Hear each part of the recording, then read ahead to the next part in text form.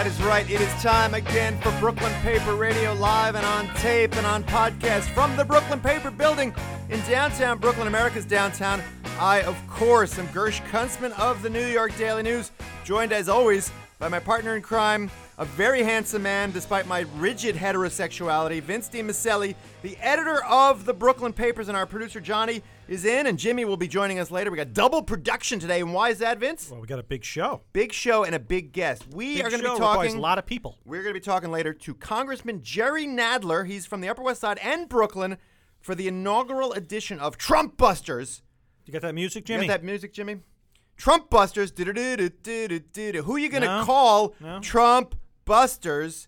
And as you know, Jerry Nadler spent the entire weekend protesting and activating and activizing against Donald Trump. He was busting Trump. He was busting Trump on Who are you going to call? Specifically on immigration. Now, the good news is he did get action. Yeah, there's some action.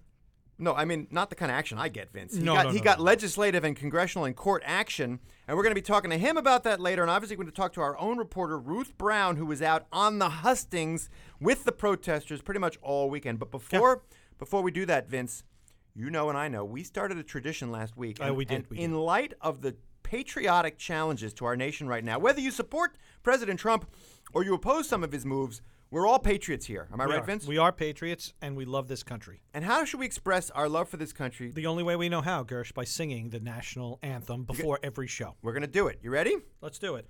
Remember, start low. Start low.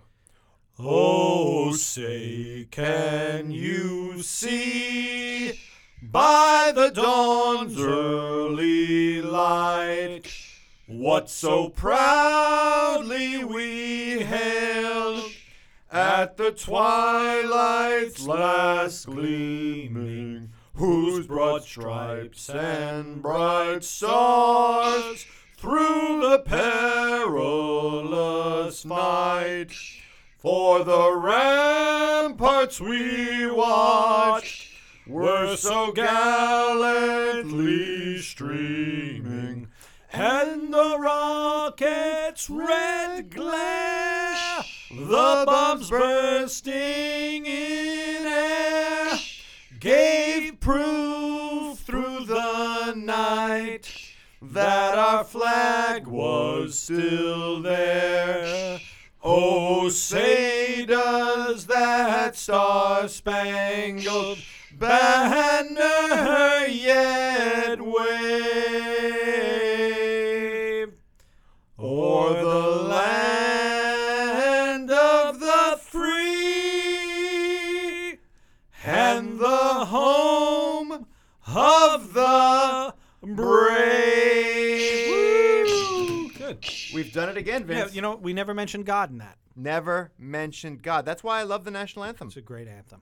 Anyway. And they say it's tough to sing, but I think we knocked it out. A little bit of harmony going on there. I tried to go high. Yeah. Because when you go low, I go high. I know, that's what you do. Okay. Anyways, we've been singing the national anthem a lot because we are in dangerous and difficult times. And again, I am not a supporter of the president.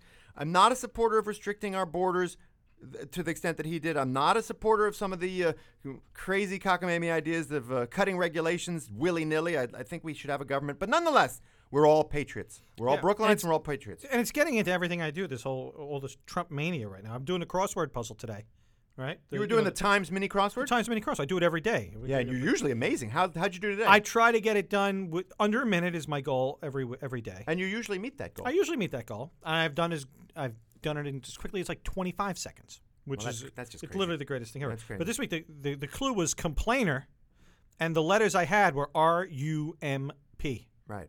And I would have gone with Trump. I did. I went with Trump. But you know they're not going to put Trump in a crossword puzzle. It seemed like a bold political statement for the New York Times. So what mini did it crossword. take? It take you 15 minutes to figure that out? Well, in the end, it took me more than 5 minutes. 5 minutes for the Times mini crossword. Wow. It was Donald Trump, if you can hear the sound of my voice, you are infecting Vince DiMaselli's ability to do a damn crossword puzzle. That's how powerful you are. A mini crossword puzzle. Well, we didn't talk to Jerry Nadler about that, Congressman Jerry Nadler, but we'll talk to him on a host of topics. And I want to remind you, our show is sponsored by Village Caramax, Yes. Atlas Steakhouse, Atlas Meat Market, and, of course, Dr. Joseph Lichter, DDS. Everything starts with good teeth. Everything. It does. All right, Vince. Yes. It has been an up and down weekend in Brooklyn. It's been a crazy weekend. Well, first, I had my son's birthday.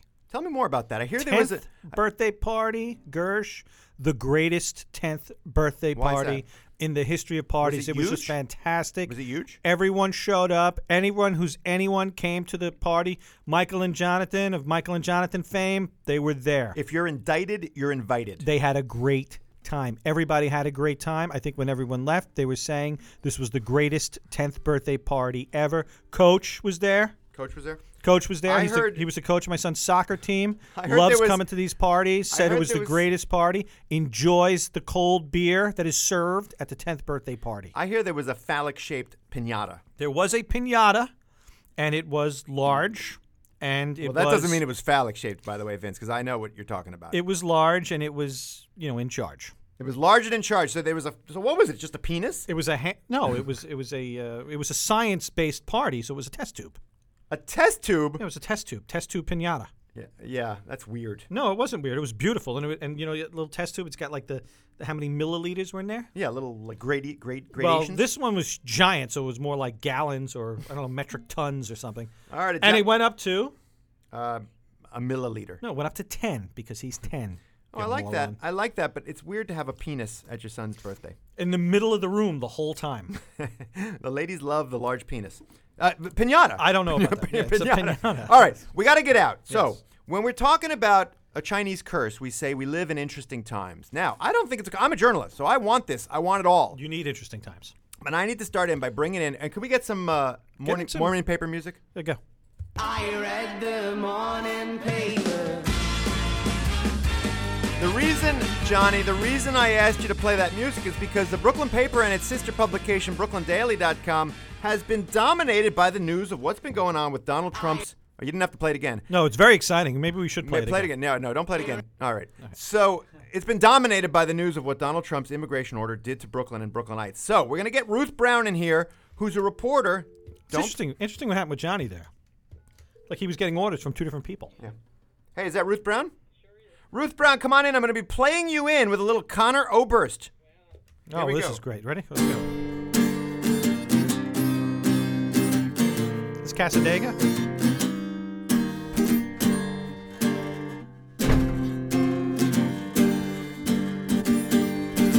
All right, that's Ruth Brown, everybody. You were going to be playing the music. You're actually playing them in. I cannot sing and play at the same time, but that was a little Connor Oberst, Four Winds. I You love know, that song. the lyrics of that song are tough. Well, I can't sing and play at the same time. I'm putting the guitar away. So listen. Your job. Before I start, can I just tell you a story? When you folks were started singing the national anthem. Yes. Somebody from I think maybe the advertising department Stood up. walked. No, they walked. They were walking past the studio and they Stop. screamed. They were like, "Wah! Oh God!" Wait, in a good way, though. They were very shocked to hear the noise You know what it is? emanating from this room. I think people are often shocked by displays of patriotism in this country. It and I was don't definitely that. It was definitely that. Think, well, now, Ruth, I'm judging by your accent that you're from, what, Canada? Where are you from? South Africa? Something like that. Okay. So you're not a patriot. You love this country. Do you love this country? I like this country. Fair enough. So Ruth Brown, just so you Fair know, enough. Ruth Brown is the. I don't love's a strong word. All right. Anyway, she's from Australia and she's deputy editor of the Brooklyn Paper, and she does a fantastic job. But how do you get your hash marks in this business? You go where the story is. So Ruth, tell us what you did this weekend. Well, I was sitting at home on Saturday night, as I do on a Saturday night, when I got news. Watching the Netflix. Yeah, I was. I got news that there was going to be a sudden court appearance to challenge Trump's, or at least to put a temporary kind of stay on Trump's immigration ban down at the federal courthouse. That's a challenge. Which I happen to live very close to. You live close to the federal courthouse. Yeah, I live downtown. She is one of the reasons we call it America's Downtown, because it is a melting pot. Good. Okay. So what'd you Of do? You ran over to non-Americans. the courthouse? I sure did. And even as I got there, this was about 7. The hearing was supposed to happen at 7:30. It didn't. But I got there at 7. Already, news was spreading through social media. People were literally just streaming into the streets from I don't know where.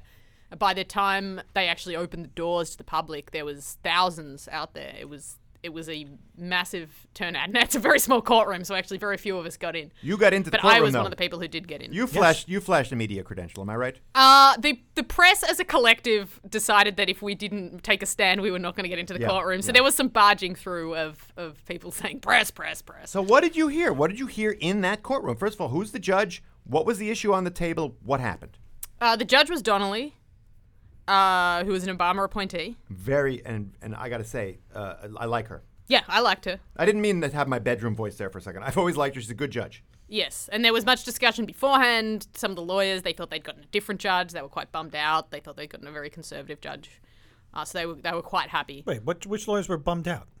Some of the lawyers from the various For the government? No. There was a lot of like volunteer lawyers who were sort of waiting to get in as well to the courtroom, and so there was a lot of discussion. And they were worried she was a conservative judge. They were worried they were going to get a different judge because okay. there was a bit of back and forth over who it would be. Now, I don't know if you're aware of this, but I'm very interested in the nuts and bolts of all this. and bolts, Di So, Maselli. who are the lawyers that are there, and where are they from, and how did they get there? And who you're saying a lot of lawyers were there. Who are these people? Well, there was just a lot of the ACLU. I think were the main people who filed the suit, but so there were the a lot American Civil Liberties Union. There was, For the record, Ruth, I am a card-carrying member, full disclosure, of the ACLU. as am I. Probably even more of an important disclosure. The ACLU were there, and there were a lot of volunteers for them. There were a lot of other, I think, smaller kind of similar legal groups who were all helping out, photocopying things, volunteering to run to their offices. And Wait, there's a and print photocopy things machine out. just sitting there? No, but some of them had offices nearby, so people were volunteering to run back and forth to print things out. This is nuts and bolts. Okay. Yeah. This is, no. And this then is what I'm interested in. the other lawyers were for the government, so they were lawyers representing various different government agencies, ICE, all the different. And then there was also one from DC on the phone who was actually the main lawyer kind of arguing the case. And I would say really the only one arguing it with any level of passion. The lawyers for the government in the courtroom seemed confused and annoyed and largely resigned to the fact that they were not going to win. I would say from the get-go. I just got one other question about this.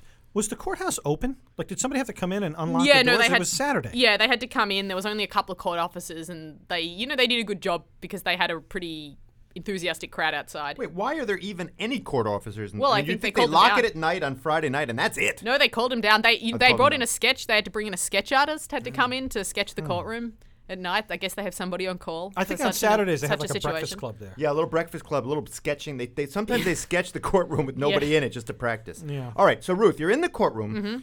Trump's lawyers in physical person are not really defending it. What's the argument? The ACLU is presumably making the argument that this is illegal. Now, the judge, as you know, did not rule on the legality of the executive order. Yeah. What did she do? They weren't even really arguing that it was illegal because they were just arguing for an emergency stay Oh, until okay. they could get to the real nuts and bolts, which they needed more time for. So what it effectively was just a restraining order. And as I learned, there's sort of a four-pronged method when you have a restraining order on whether you should approve it or not.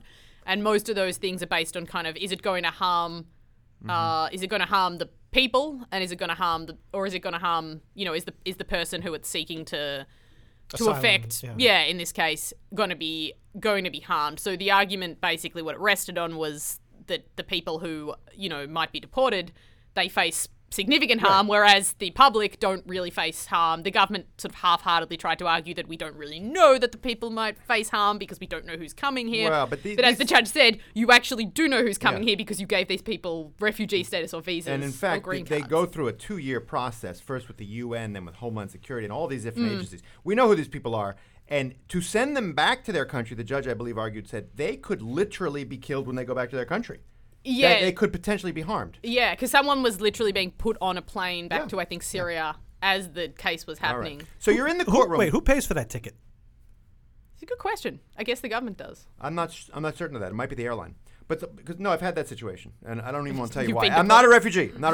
But bring us in the courtroom again. How many people are in the courtroom? What is it? Silent? Is it like a library? Or is there murmuring? What's it like? Yeah, it's a small courtroom, which, thousands of people wanted to get in. They could only sort of take, I want to say like 50, and a lot of those were taken by lawyers. Then you had a few politicians who showed up. The press mostly sat in the jury box, who was credentialed. As a non-credentialed member of the press, I sat next to some lovely, enthusiastic young Brooklyn Law School grads who came to observe. How did they even know about it? That's my question. They just I think they might have been studying down the road late night Saturday. That's how diligent these students were. They were very lovely. It's like To Kill a Mockingbird. It's like, hey, they're all running to the courthouse. Let's go. No, You know? really, that's what it was. And Okay. but they were great because they helped as much as they knew. They were only like in their first or second year, but they helped explain some courtroom minutiae to me, so I appreciated that. Nice. And they asked questions about the media. So, yeah, it was a mix. But a few protesters got in, but they come and they tell you beforehand, you can't even rustle. You can't, like, hem and haw. We will kick you out. And, in fact, when the judge announced that she would approve the stay, a few people started cheering. She was like, no, no. And she gave people a pretty severe tongue lashing for that. Would you say, Ruth, and you're a great reporter. You've been a top journalist, and I think you're a Pulitzer Prize nominee next year. Mm-hmm. Is this the biggest story you ever covered? Like, in that courtroom right there? That's history, baby. Oh, that's a great question. I think that's probably the biggest thing you ever covered. I mean, this was on the front page of every paper in the country, including the Brooklyn paper. Yeah, certainly in this country it has been. Yeah, we had our partners over out in Queens. They had some people out of JFK covering that, and of course now the phone rings late at night, and it's Roz Liston on the line. She's like, "Vinny, you got to help me get the stories online. We got to get these stories online." And my wife's like, "What you doing?" I says, "I'm making history, baby." Right. No, because Ruth, covering a protest is one thing. And Yeah. I guess I've covered protests. That's Sure. a lot of bullcrap. You're in the courtroom while lawyers for the government are arguing with lawyers for the ACLU. This is one step removed from like Brown versus the Board of Education, 1950. Yeah, it was an exciting, even though it was very quiet and a little tense, it was exciting. It was, I think, the moment when the judge sort of said, she was reading off the defendants and the plaintiffs, and she said, here on behalf of President Trump. Yeah, And that's yeah. kind of when everyone goes, ooh. That's right. That's like the real deal. I had a similar thing once when I covered a obscure transportation committee hearing in the council back in 1905. No, I'm sorry. I got a little lost in my reverie there. That was part bedroom voice, part reverie voice. All right. So we got to get out. The judge issues the ruling. Mm-hmm. What happens? It was a very casual thing because it was sort of in conversation. She didn't stop and say, okay, now here is my pronouncement. She sort of, she was grilling the government lawyers a little bit, saying, how can you even make this argument that Americans will be somehow at risk, if I grant this stay. Right. And they kind of said, well, we don't really have enough information. They kind of didn't really have much of a defense. And she said, exactly, so that's exactly why I'm going to grant this stay. And then she kind of kept talking. There was a bit more back and forth. They had to work out the parameters of it. The ACLU were a bit worried that about what would happen to the people in the time between, now and when they actually hear the case. They had to work out when they were going to hear the case. So, it wasn't like a big dramatic moment, but she kind of just said that, and people sort of were shocked and delighted and let out squeals. Did she bang the gavel? They don't have gavels. No It's gavel? disappointing. No gavel. What kind of courtroom is this? Yeah, I know. What kind of country is this? No, maybe it's because it was Saturday. Yeah, that's They right. said Gavel it's cleaning. gavel-free. Gavel They gotta cleaning clean the day. gavel over the Clean the weekend. gavels. So- they get dusty. So she issues this stay, and now what happens? Does somebody run out of the courtroom A couple and of bring the stay to JFK? Yeah, a couple of protesters or maybe some lawyers, a few people got up immediately and left the courtroom, I think, to tell the people outside, number one, and also to call, because there was someone put on the plane. Like, they were literally sitting on the plane. They were in their seat, ready to leave the tarmac at JFK. Someone calls in and says, no, and then they got taken off the plane. So somebody must have left the courtroom, because there was at least another 15 minutes of kind of minutia after she announced it. But there's an actual order, a piece of paper that physically needs to get to JFK, right? I guess so, but as my understanding, they called it in because she had to sign it. But she did sign it right there. But who has all these phone numbers? Like, Putin and Trump spoke over the weekend. So how do you even make that call? When he spoke to the president of Taiwan, who's got these numbers? Like, how did their assistants have issues. No, how did the lawyer in D.C., you said there was a Trump lawyer on the phone, presumably a Justice Department lawyer. How does that person know the number of the courthouse part in Brooklyn? Where is that number? Because it's not a public number. No, but each side would know, and they would say, Really? this is the conferencing to call through, and they must I have. don't It know. sounded like they did it a lot. It sounded like it was very normal to have people on the phone. I don't know. I find Everyone the whole seemed thing very boggling. casual. Every time I try to get somebody on the phone nowadays, even as a reporter, it's not easy. It's more difficult than ever, Gersh. All right, we got to get out. It's Ruth, almost as difficult as the time before phones. that was a tough time. You had to actually physically go down to the courthouse. Yeah. Smoke Those signals, were- semaphore. No, and they were smoke-filled rooms, by the way. They were. I remember distinctly the last few things I covered before they got rid of cigarettes in the courthouse. Oh, Those were glory days. It was great. You just take a big deep breath and you just cough out your lungs. And you're like, this is American justice. Well, the interesting question now is, they tell you have to turn off your phone and you are forbidden from recording or having a phone, but they don't really watch you. And so you can see a lot of people in there going, oh, do I risk it? Do I turn it on? They don't make you hand it in. Yeah. But they do enforce the honor it strictly. system. It's the Yeah, it honor is. system. But you're sitting there like, oh, because, not all these journalists are sitting there like, oh, God, now we have to use a pen and paper and we don't know how to do that. I got a question for Ruth. Now, Ruth, you are from Australia. Correct. You're watching America literally at war with itself. I mean, to Trump, for example, the other day, a Justice Department holdover from the Obama administration refused to carry out some of these orders, and he fired her and installed. This is like Nixonian Saturday Night Massacre. You don't know about that. You're young. But the point is, you're Australian. Mm-hmm. You're watching America. Just as an observer, not as a reporter, just as a woman with feelings and a heart and brains and balls and guts. What do you think? What do I think? I mean, What's your take? As a citizen of the world, not as a journalist. I mean, it's exciting and scary times. I don't know if it's any more. I think it's more real being here versus watching it at home. But I will say, my mother was on Skype the whole time. Even last night, she's like, "Oh no, they fired someone else." I think it's hard for Americans maybe to understand that because they don't feel this way about any other country. The enormity of it all? Yeah, but when you live anywhere else in the world, you feel like whatever happens in America happens to you. Sometimes not even rationally. Sometimes it is things that really don't affect you. In this case, it probably is things that affect you.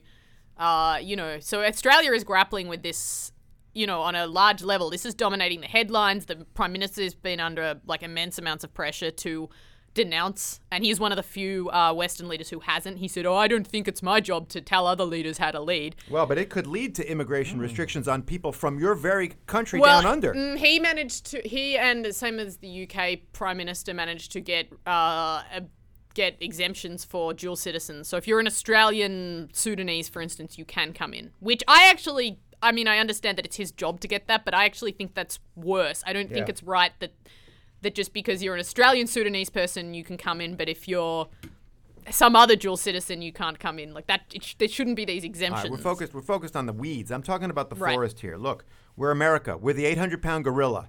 Whatever we do affects the world. It's just by nature. We're going to cut environmental regulations. We're going to cut labor safety regulations. We're going to cut financial regulations. That's going to affect the world. And you're an Australian, and you're not even a citizen of these United States. But you do have a green card. Yes, but I think... And we love you. And we love you as a person. Mm-hmm. So put away that journalism hat. Let's talk man to woman. Are you scared? You scared to be in America now?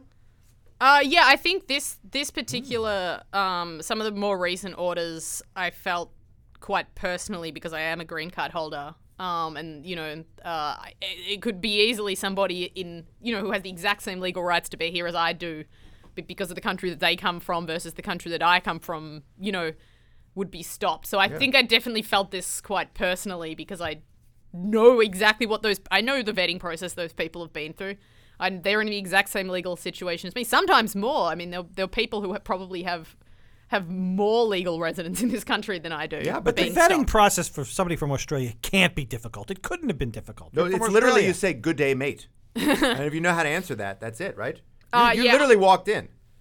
Yeah, I pretty much walked in. No, there was I had to go to the doctor and they had to take all this blood. They had to test me for tuberculosis. They did a very violent fingerprinting. Did they ask really you? Violent. Did they tell ask you can't spit on the sidewalk? Did they ask you if you support violent jihad? No, all they asked me, and actually my immigration lawyer was a bit surprised that our interview was very quick, and she thought it was too quick. She was a bit worried. So I suspect it's not quite as quick for people from some countries, but they asked us, have you ever been a member of the Communist Party?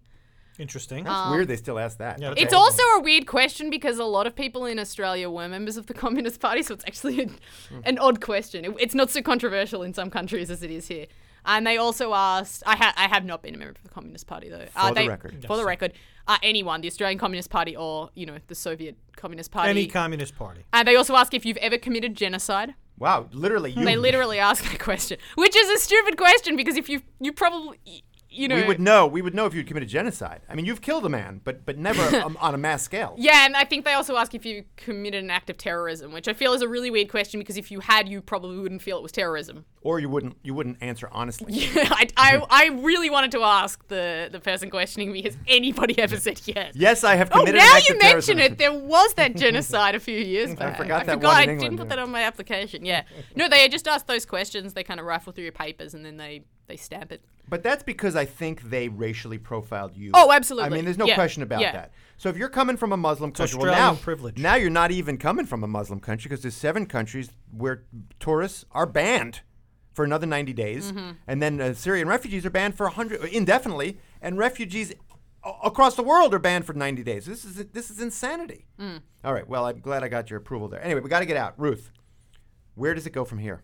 And now put the journalist hat back on. Mm-hmm. Oh, that's a fetching journalist hat you have. Put it back on. Get that bon- little- it's a get bonnet. that little It's a bonnet. press. All right. that So press tell card me, there. tell me where it goes from here journalistically for you as editor of these Brooklyn papers.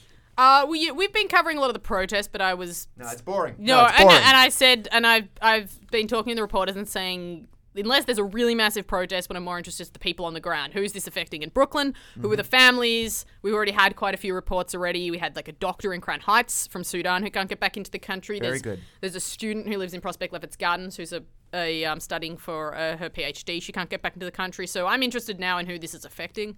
And then, this will come back to the federal courthouse in Brooklyn again sometime, I think, on the 21st of next month. It's going to affect Vince and me. How so? Indirectly, Vince. Apparently, we're having Yemeni food after this show. Yeah, Yemen. There's a nice little Yemen restaurant. Yeah, there's actually a lot. There's many Yemeni restaurants along Atlantic Avenue in downtown Brooklyn. But I And think those restaurants are going to be affected by these kinds of bans. we'll have to ask them. That's why we're going. I mean, you can't send Vince DiMaselli and Gersh Kunstman out to lunch. Without coming back with the story. So Yeah. true. All right, we got to get out. Ruth, you are one of the great people. And I don't I've say that long the way said that. I don't say that the way Trump says it. I'm saying you're actually a great person. I'm not the kind of guy who needs to have great people around me to reflect my glory. You reflect your own glory, baby. Thank you. All right, you go. let's send her out with a little bit of Conor Oberst. Oh, please. Wait, which song? I'll get the lyrics. No, I got it right here. Which one? What are you going to do? 4 wins. 4 wins. There she goes. She's out of here. She's gone. Oh, you're screwing it up. That's not how it goes. It's very hard. It's Wait, hard try for it me to play. again. No, you want to play it again? Okay. try it one more Give me time. 1 second, Jimmy. Give me 1 second to play. Okay, ready? Give me It's 1 very second. hard, but we're in a very tight studio. Ready? Okay. Ready? Set and go. Wait, are you going to lead right in or are we going right into it? No, it's not good, but I'll work with it. Ready? No, I can't do it. Anyway, it's great. You're killing it. I know. Because I'm not a guitar player, first of all. Your class, your caste, your country, sect, your name, or your tribe. The people always dying, trying to keep them alive. You know why I chose that? You know why I chose that song? I see what you're doing there. I see where it's going. very, The very. body's decomposing in containers tonight in abandoned buildings where. All right, we got to pay some bills, but I want you to hang on because after these commercials, we're going to talk to Congressman Jerry Nadler. Squadlers made a mural Vince, of a Mexican Vince, girl. when you have Congressman Jerry Nadler on, you have made it. Is that it? This is the be all end all This of is podcasts. it. It's going to be a great interview. All right, Johnny, give me a little commercial music. We gotta do it. We gotta play some songs. Wait. Before some I talk to commercials. Jerry Nadler, I think about, well, he's older than I am, and I'm getting there, Vince. He's a few years older than you. But and I don't you want to are lose. certainly- I don't want to lose my ability to be an activist or to have sex in my own home. No. So that's why I'm going to call Village Care Max. They're a Medicaid-managed long-term plan that helps me stay at home and in my community, activating against Donald Trump or whoever the president is for as long as I want. They get a team of healthcare professionals together. They work with your doctor. They help you obtain the best healthcare options available. And most importantly, you stay at home. So get more information about Village Care Max by calling 800-469-6292 or visit the website at villagecaremax.org. Village Care Max. Live the life, have the sex, go to the protests, fight Trump. You want to live. And then eat the prime custom cuts you want to eat at Atlas Meat Market. Atlas Meat Market has it all. Steak, chicken, veal, not pork. Not pork. Not it's pork, halal. It's not going to have pork. It's halal. I wonder if Trump's going to crack down on Atlas Meat Market. Maybe do you think he's going to crack down on halal? Maybe. Interesting. Whether you're getting roasting, baking, whether you're grilling, roasting, baking, or slicing, you cannot go wrong with the meats at Atlas Meat Market in Brooklyn. And while you're stopping in today, you'll love browsing their selection of terrific meats, some of which I've already spoken about. You'll be happy to know also, Gersh, there are amazing parking options in the area. Stop buying the big box store meats and splurge a little with the best quality in meats. Atlas Meat Markets, the butcher in Brooklyn ensures high-class cooking. You know, it's right over there by the 18th Avenue station and off McDonald Avenue. But they'll deliver. Oh, they will.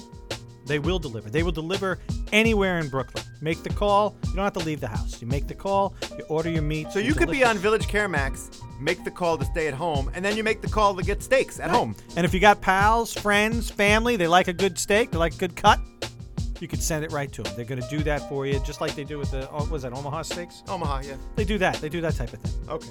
There you Great. go. Give us the number. Give us the number.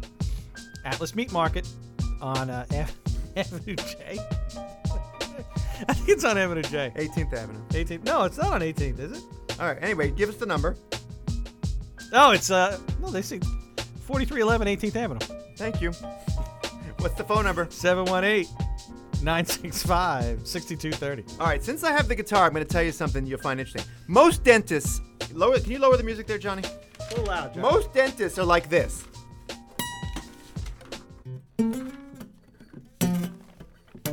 Is that what they are? Yeah, but Dr. Joseph Lichter is like this. Clean strumming. He's not like that. Anyway, he's clean strumming. Anyway, so you're looking for a dentist like Lichter because it's cheap and he's highly skilled. That's your guy. Not one of those pain dentists. He's a gentle dentist. But also, fillings, teeth cleanings, root canal, tooth extractions, Invisalign for a fraction of the cost. Porcelain veneers, fraction of the cost. You just call Dr. Joseph Lichter today. 718-339-7878 to set up an appointment, and you can improve the quality of your life now. Gotta get Joseph Lichter, DDS.com. Get that Lichter smile. I talked about Atlas Steaks. Now I'm going to talk about Atlas Steakhouse. They offer you a selection of premium cuts aged on-site for perfect texture and taste. Atlas Steakhouse has an extensive list of vintage wines, expertly mixed cocktails, classic signature drinks, signature appetizers guaranteed to stimulate your palate. Atlas Steakhouse, your choice cut steak crafted into a culinary master. You're having some trouble today, Vince. Your mouth is watering about that Atlas steak. That's We okay. had one. I'm hungry. We had one. It's your choice cut steak crafted to a culinary masterpiece just for you. What about the desserts? Delightful desserts, each sweeter than the last. I don't know how they do that. Atlas Steakhouse is a completely unique dining experience. Atlas Steakhouse at 943 Coney Island Avenue. Find them online anytime, all the time at That's funny. atlassteak.com. It's funny when you talk about steak. Obviously, I think about Jerry Nadler. Now, Nadler's going to come on in a couple of seconds. He's talking about all the issues that happened this Wait, weekend. who's coming on? Jerry Nadler. Oh, Nadler. But one of the things we did talk to him about was the Supreme Court, because he's really primed. He's really primed to fight whoever Donald Trump's Supreme Court pick is, and that's tonight at 8 p.m. Yep. I have already tweeted, here's hoping real Donald Trump picks hot bench bailiff Sonia Montahano as the next SCOTUS justice, totally qualified. And I linked that, and I linked to a picture of Sonia Montahano. Mm-hmm. She is absolutely qualified, eminently qualified to be on the SCOTUS. I didn't get a chance to ask Nadler that. Funny thing is, Yes. we actually spoke to Nadler about 10 minutes ago. We did. We did. We did. Well, let's hear what he had to say. Let's hear it. So we're joined by Congressman Jerry Nadler, who represents, obviously, the Upper West Side and Brooklyn all the way from the Upper West Side to Coney Island. Jerry, it is great to I hear don't the have Coney Island anymore, but all the way to Borough Park and Bay Ridge and Benson. Fair enough. Always a stickler. Jerry Nadler, I have covered you since you were an assemblyman on the Upper West Side. It's great to hear the sound of your voice again. Now, I don't know if you're aware, sir, we are doing our new feature. You are the debut congressman on this, on Trump Busters, battling the Donald as a Democrat. So welcome to join us for our first installment. How are you, sir? I'm okay. Now, I know you've had a busy week. Yep. Let's just start with that. Have you ever experienced anything like this in government? You've been in government for decades. Yes, I've been in government for a long time. No, in the sense that they obviously are rolling out one thing after the other, and so many outrages. And the problem is, what they roll out on Tuesday makes everybody forgot about. Is so outrageous that everybody starts talking about it, and they forgot about the outrage they rolled out on Monday. Right. They kill the news cycle and go on to the next thing. Well, let's stick to the current outrage, because I know you've been working a lot on this immigration executive order, starting with when it was signed late on Friday, and then you were out at the airport, at JFK Airport, protesting and then helping some of these guys get into the country. Can you talk us through that a little bit, just from the moment it started? Well, when I heard about the order, I was obviously outraged for several reasons. It was obviously, I should say, it is obviously a religious discrimination, although they're trying to say it isn't, but it obviously is.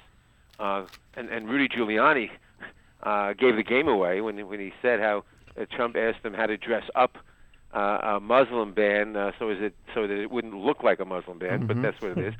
And it has a provision in it that says that people from these countries can't come in, but if you're a member of a minority religion, they can give you a waiver. Right.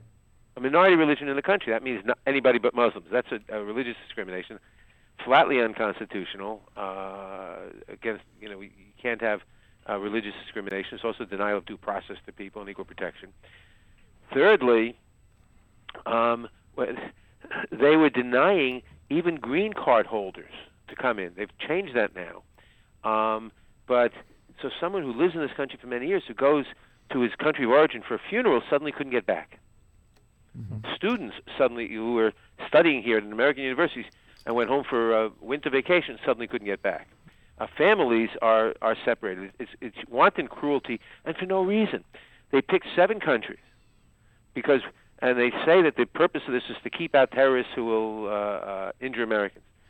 Not one single American has been killed by a terrorist from these 7 countries since before 1975, in 40 years. Not one single person. So that's ridiculous.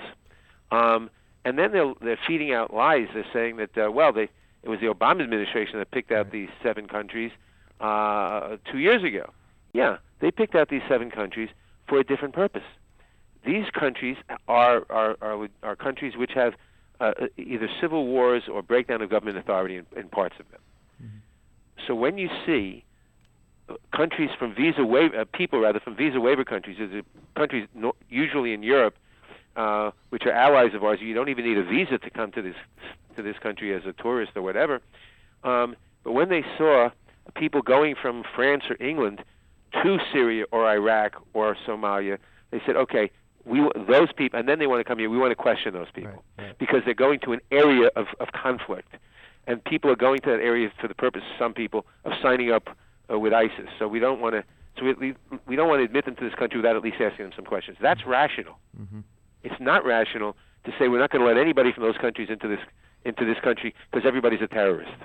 That makes no sense. But and you've been on the front lines of this, and the question I have is, as Democrats, as Brooklynites, we're all kind of struggling to figure out, how do we fight this guy? Now, people go to the airport. Well, the first thing is you try to enforce the law. I went first thing I heard Saturday morning, I heard that people were being detained at the airport. We heard that 2 people were being detained at the airport. One of whom, by the way, it turned out, was a hero. He had volunteered and was an interpreter for American troops and helped American troops for 10 years, and he was a target of terrorists back home, so he had to come here. There's a special visa Congress set up for that purpose a few years ago. He had such a visa. The second person was coming to reunite with his family, who was living in Houston, Texas, for several years, because she, the wife, had been an interpreter for American forces, and they had threats against his life and against their lives first. So we're saying to people in the Middle East that if you want to help the Americans, you put your life at risk, and we're not going to help you. We're going to abandon you. That's ridiculous. Anyway, so I heard about this Saturday morning, and so I had my staff call up the lawyers who were there and saying, would it be helpful if a congressman came down there? And they said yes, they were not being permitted even to talk to their client or to know or the names or the numbers of other people being held. So I immediately dropped what I was doing, and I went there at about 10 in the morning, 10:30 I left, I think. And while I was in the cab, Nydia Velasquez called me up and said she was going, so we worked together all day. We had her and me and 2 staff people, and we were together all day trying to help the lawyers who were not being permitted to access to their clients. And we got information after a while. I thought Nydia and I were going to be arrested early in the morning when we insisted on going into the secure, or at least on getting access to the director there, for which we had to step into the secure area. And they said, you can't step into the secure area. We'll arrest you if you don't step back out. So we stepped back out, but I didn't let the door close. And they said, you got to let the door close. I said, no, I'm in the public area now. You can't make me. Because it was 2 feet away. So eventually we got the director on the scene to come out and talk to us, and the relations got better over the day. But we got information, and we were able to help the lawyers. And I think because of our intervention, had some effect on their releasing Mr. Darwish at about 12:30. When we got there, when Nidhi and I got there, there were no demonstrators. There were maybe 20 people. It looked like I thought it was the press. But at the time we left at about 6 o'clock, there were thousands and thousands of demonstrators. Right. So you're there and all over the country. And we were people, members of Congress from other airports were calling my staff, or their staffs were calling my staff, and getting guidance from our experience because we did it first. So you're there and you're seeing what's happening. Who's actually holding these people? You're saying you're not allowed into this area, but who are the people doing the holding? The Bureau of Customs and the Board of CBP, Customs and Border Protection, which is part of the Department of Homeland Security. And what was the atmosphere like? Are these guys like, listen, we're just doing our jobs, or we're doing what we're told? Well, eventually it was like that, but initially it was quite hostile. How so? They said that, I don't know why. I mean, I think they were under pressure. They were getting indistinct guidance what to do from their higher-ups. They were tense, and a bunch of congressmen come and insist on talking to them when they were talking to nobody. They didn't want to talk to the lawyers. They didn't talk to the lawyers at any point during the day. We had to get that communication. Hey, Jerry, I got it. But as the day went on, and they realized there were just 4 of us, myself and Nydia and 2 staff members of mine, and we weren't forcing ourselves in. We just wanted to talk to them. They got more relaxed, and even the cops got more relaxed. So I've done a little bit of a deep dive on the whole legality of this, and my concern is that some of the things that Trump is doing specific to immigration might actually be legal, in the sense that there have been many times when Congress has given the president the power to restrict immigration from a number of countries for whatever reason. It says something like Congress can clearly name a country and say no immigration from that country, or only X number of people in that country if it wants to. Yeah. And in 1924, Congress passed the worst immigration act ever, the National Origins Quota System, right, which was designed to discriminate against Jews and Italians and Greeks and Eastern Europeans, and it shut the Jewish immigration dead. In fact, the Almanac of American Politics said if it hadn't been for that law passed by a racist xenophobic Congress, probably 2 million of the 6 million Jews who died in the Holocaust would have been safely in the United States. It took 40 years to repeal that. In 1965, Congress passed the modern immigration law, which has been amended since then, but a key provision of that law says you can't discriminate on immigration on the basis of various factors, including national origin or place of residence. Wait, but that's the key. You said immigration. What Trump is doing is barring, ostensibly, visitors. Well, that he has somewhat more latitude to do. But immigrants, and he's barring immigrants too, not just refugees. He's barring anybody from those countries. I know. So he clearly does not have authority on immigrants. And in fact, the first one who was detained, who we got released, Mr. Darwish, was on an immigrant visa. So they were making no distinctions. So you've got the Constitution that says no religious discrimination. You've got the immigration law, which says you can't discriminate on the basis of national origin or place of residence for immigrants. Within that, you've got some discretion. Now, the White House is claiming that they've got discretion. The president, in his discretion, can limit classes of aliens. That's from a 1952 law. That's right, and that's he not. He does have discretion, but to the extent it conflicts with the 1965 law, the 1965 law prevails because a later law always prevails over a former law. The later law is intended to change the law, after all. And second, it's a more specific. And a specific law in standard statutory construction, a specific provision always prevails over a general provision. I wanted to tell Vince, he doesn't realize it, but when you use the term standard, whatever construction you just did, that is vintage Jerry Nadler right there, because I love it. You know shit. I'm just going to say that. You know shit. Anyway. Thank you. All right. So, but you hear about this, you go out to so a guy like me and other people in Brooklyn, we are concerned about the broader picture here. We're not running to the airport every 2 days when Trump doesn't. What should we be doing? We now have court orders. There's been spotty enforcement, spotty obeying of those court orders in various airports. The ACLU may have to go in and get contempt citations against the CBP. Wow. I hope not, but those court orders will be enforced. No, but I'm talking about the broader picture, because you and I are just talking about one executive order. He's passed like 20 of these things. Yeah. We're fighting on multiple fronts. Is this his effort just to wear us down? What are we supposed to be doing as citizens? Well, we have to oppose all the different things he's doing. I mean, and we'll see. One thing we have to oppose certainly is the Supreme Court nominee, who's going to be presumably someone who, I mean, certainly the three he's listed that we're told are the favorites will all be rubber stamps for all this repressive stuff. All of them have said that he's made a litmus test. No liberals ever made a litmus test like this. He's made a litmus test. He says, I will appoint only pro-life, which is to say judges who will overturn Roe v. Wade. But it's good to see people engaged in the opposition. We've got to have people in the streets. We've got to ramp up the opposition. And we have to start looking for the 2018 congressional elections.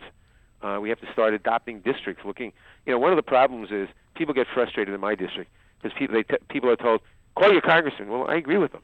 They don't have to call me. I mean, it's nice that they call me, but I agree to start with. Yeah. But what about the congressman who doesn't agree? Right. We have to put pressure on him or her. We have to start lining up candidates. We have to start lining up all kinds of things so that in 2018 the Democrats can capture one of the houses and not just lie supine for the president. Also, we have to try pressuring Republican congressmen and senators. Some of them, hopefully, will have the spine to stand up to the president on some of these really terrible things. Yeah, it seems like there's one Republican designated to be the spine on every issue. Like McCain was talking about immigration, and someone else was talking about another issue. It's like they don't work in unison there to really oppose the president. Well, I don't know. Maybe they will. We have to start pushing them to say, hey, wait a minute. This is not a standard Republican president. This is a nationalist, not just right-wing. It's a semi-fascist operation here. You can't go along with this. What Republican... And it's an operation that is working hand in glove with the Russians, which is incredible. This thing now that Bannon will sit in on the National Security Council, but the chief of staff of the chairman of the Joint Chiefs of Staff will not. What kind of nonsense is that? Yeah, that's bizarre. Are there any Republicans that you know of that you think would step up and actually say something at this point? Like, are there any guys you'd look into? Well, some people have on the Muslim ban. I don't remember the names offhand, but a number of senators and some congressmen have. Charlie Dent of Pennsylvania has spoken out about the Muslim ban. Yeah, but you see more and more, a lot of people who spoke out before the election on all these issues are now backtracking and giving. Well, the president has immense power. Yeah, and people are afraid of that, but they have to get people to stand up. So I'm really interested in the nuts and bolts of what actually happened on Saturday. And so the president makes this order. These guys have to follow the order, and then the judge makes an order. How does that get relayed to them, and how do they... They're presented with a copy of the court order, and they must obey. You must obey a court order. The court determines that what the president ordered was legal or not legal, or to what extent, and the court simply said, in this case, don't put anybody in a plane, pending further actions, because the court said there's a likelihood that plaintiff will prevail on the merits, which is an interesting observation. Right. We're putting out a temporary stay. Do not deport anybody, because they'll experience irreparable harm if they're deported, pending further judicial determination as to whether, in fact, they will prevail or not. That's what the court said. You know, the irony of this whole thing is Trump in the executive order, it specifically says we're doing this to protect Americans. Which is ridiculous. Well, the New York Times today ran an extensive, long list of the 20 ways in which a refugee is vetted by, first, the UN. The refugees are the most vetted people. Yeah. It takes 2 years on average to vet them. It's incredible. But you take a look. We admit 20 million tourists a year. Yeah. Many of them, maybe most, I don't know, are from the visa waiver countries that we have close relations with. They don't even need a visa. They're not vetted at all. Yeah, yeah. And a refugee... If I were a terrorist and I wanted to come to this country, that's how I would do it. I mean, maybe we ought to look at some of the tourists, but we're not going to do that, because that really would inhibit our economy. Right. Be careful what you ask for. Yeah, watch out, Jerry. But I'm not asking for that, but that will never happen in any event, because that would impact on our economy. Tourism is a large part of our economy. Right. But when you're dealing with helpless people, with refugees, that doesn't really impact their economy. So you can make a a demagogic political point, and never mind whose lives you're ruining. But let's ask the larger question, which is... Hey guys, I'm really sorry. We got to run. I'm sorry about that. Well, all right. Well, just say goodbye. Jerry Nadler, Congressman from the Upper West Side in Brooklyn. Always a pleasure to have you as our first Trump buster on Brooklyn Paper Radio. Thank you, sir. Thank you. Thanks for coming on. Bye-bye. I love that Jerry Nadler, and I always have. I always think he's been a credible voice for Brooklyn and the Upper West Side. I knew him when he was assemblyman, literally a kid. Mm-hmm. I was with him when he fought Trump on the Upper West Side development scheme called Riverside South, and I am with him as he battles Trump on immigration and other issues. Where were you, Vince?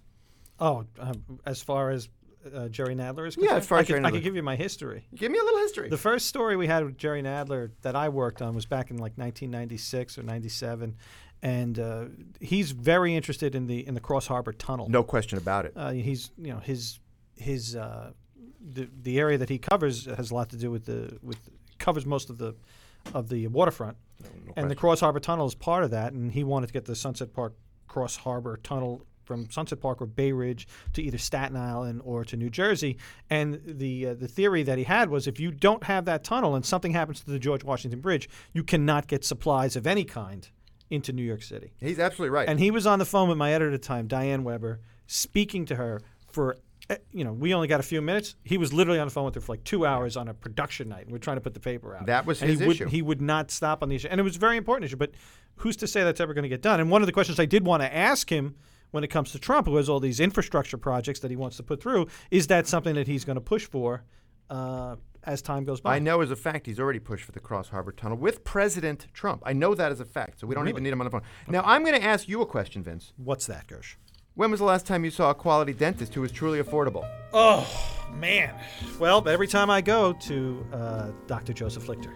That's right. If your answer is the last time I saw a quality dentist, it was when I saw Dr. Joseph Lichter, that's the answer. Because he's got a state-of-the-art dentistry office out there in Midwood, reasonable prices, and amazing work. And when I talk about work, I talk about Invisalign, those backwards braces inside your teeth, usually $5,000. Lichter does it for $4,000. Porcelain veneers, usually $1,000. Lichter does it for $675. Look, you don't have to listen to me. Just look at my smile. It's a Lichter smile. So call Dr. Joseph. Is this radio? Anyway, call Dr. Joseph Lichter's office today at 718-339-7878 to set up an appointment at 1420 Avenue P in Midwood. Or just visit him online at josephlichterdds.com. Ladies do love your Lichter smile, Gersh Kutzman. They love it. And you know what else they love? Atlas Steakhouse, because Atlas Steakhouse offers a unique dining experience. First, you choose your steak, and every cut is aged to tender perfection on site. Then you pair it with a vintage from their extensive wine list or with one of the Atlas Steakhouse signature cocktails. You can enjoy a succulent appetizer as their master chef crafts your choice cut as you desire. And when your main course arrives, you'll understand why at Atlas Steakhouse, they always offer you a cut above the rest. Atlas Steakhouse, 943 Coney Island Avenue. Visit them on the web anytime at atlassteak.com. Now, I'll tell you, Vince, if we had more time with Jerry Nadler, I would have asked him about whether it's possible for healthcare to get personal. And I know you were going there. I heard you going there. What I mean by that is, look, I'm not getting any younger, and I'm going to need a Medicaid-managed long-term healthcare plan like Village Care Max for one reason only. I want to stay in my home and in my community for as long as possible. Because you know me, when I'm in my home, I'm getting down with some amazing chick. Mm-hmm. And if I'm in a nursing home, there's no way I'm getting down with anybody, let alone an amazing chick. Am I right, Vince? That's absolutely correct. So Village Care Max will get a team of professionals. They'll work with my doctor. They'll help obtain the best healthcare options available to me. And all I got to do is call Village Care Max at 800-469-6292 or visit the website villagecaremax.org. Because Village Care Max, live the life you want to live. You know, this weekend's my birthday, Gersh. Oh! That's right. So what do we do on my birthday? What do we have for dinner? Steak. That's right. And where do we get that steak from? Atlas Meat Market. That's right. Atlas Meat Market delivers to your door. They're not going to deliver to Staten Island. Now, listen. You're going to say that. Now, I can't order it and say, hey, can you deliver this right now? But you can order it for me. And you could send me one of their delectable, delicious packages that they will ship anywhere in the world. That's a hint, by the way, if you're listening to Vince. You can ship it to The Rock. That's right. So I am having family over. And what are they looking forward to? They're looking forward to juicy cuts of prime meat. And that's what they're going to get. And they're going to get it from Atlas Steak. That would be Atlas Meat Market. Atlas Meat Market. All right. Where is it? Atlas Meat Market. It's in, I believe it's on Avenue J. It's on You can Google it. Yeah, this Atlas Meat Market. Shipping, cleaning, butchering. They are halal, so Yes. there's not going to be any pork there. No pork. But I love Atlas Meat Market. Yes, as do I. All right. I'm looking forward to that birthday steak. All right, we've paid a couple of bills and want to thank Jerry Nadler for coming on the show. Yep. Yeah, he really is a good guy. And the thing I've always loved about Nadler, and I've covered him for a long time, he knows how government works. And I know that's something you're obsessed with, Vince. Not so much how government works. I was just interested in like the people that are involved in this because, you're sitting there at work one day at JFK, and then all of a sudden you're getting executive orders to do your job differently than you've done it, all these years. Yeah. And now suddenly, then somebody else runs in and said, "No, wait a second. Now you got to start doing this." And this, the guy who's sitting there making these decisions is like, Bob from Garden City. Well, but who's the guy who runs in with the order? He's Jim from Garden City. All that stuff. It's crazy, and I'm sure these guys just want to go home and have a nice hot meal with their family. Well, they're thrust into the middle of an international incident. It's crazy how that happened. Well, that's why it was great to have a credible guy like Jerry Nadler on the show. And Vince, it's one of those things where, as I've always said, you're a handsome guy. Yes. But you know Jerry Nadler. Like Nadler, because you don't like politicians, and I don't trust them either. But Nadler, at least, first of all, he's not on the take. He's totally not on the take. Mm-hmm. And second of all, he's been doing this a long time, and he really cares about policy. And he's not one of those guys you see on the Sunday shows. He's not one of those guys you see grandstanding all the time, looking at you, Charles Schumer. I'm talking about Jerry Nadler, credible guy. So it was great to have him on the show. What do you think? No, he was nice to have on. All right, we got to get out. Thank you for joining us on Brooklyn Paper Radio. I, of course, am Gersh Kunstman of the New York Daily News. Maybe we'll get a little outro music from our producer, Johnny. For Johnny, our producer. For Jimmy, our producer, who Johnny was in and early. Jimmy, we had double production staff Double today. production staff. Still have some flaws, though. Gotta say, Vince. You know what we need? We What? need those great phones they have at the White House. Yeah, I That's heard what we about those need. phones. Those phones are fantastic. Yeah, you might want to fight Donald Trump, but he's got great phones. Yeah. They're beautiful phones. They Anyway, are wonderful. for Vince DiMaselli and Johnny and Jimmy, our producers, I'm Gersh Kunstman of the New York Daily News for Brooklyn Paper Radio, live from the Brooklyn Paper Building. Vince, you're a handsome man. Thanks, Gersh. We'll see you next week.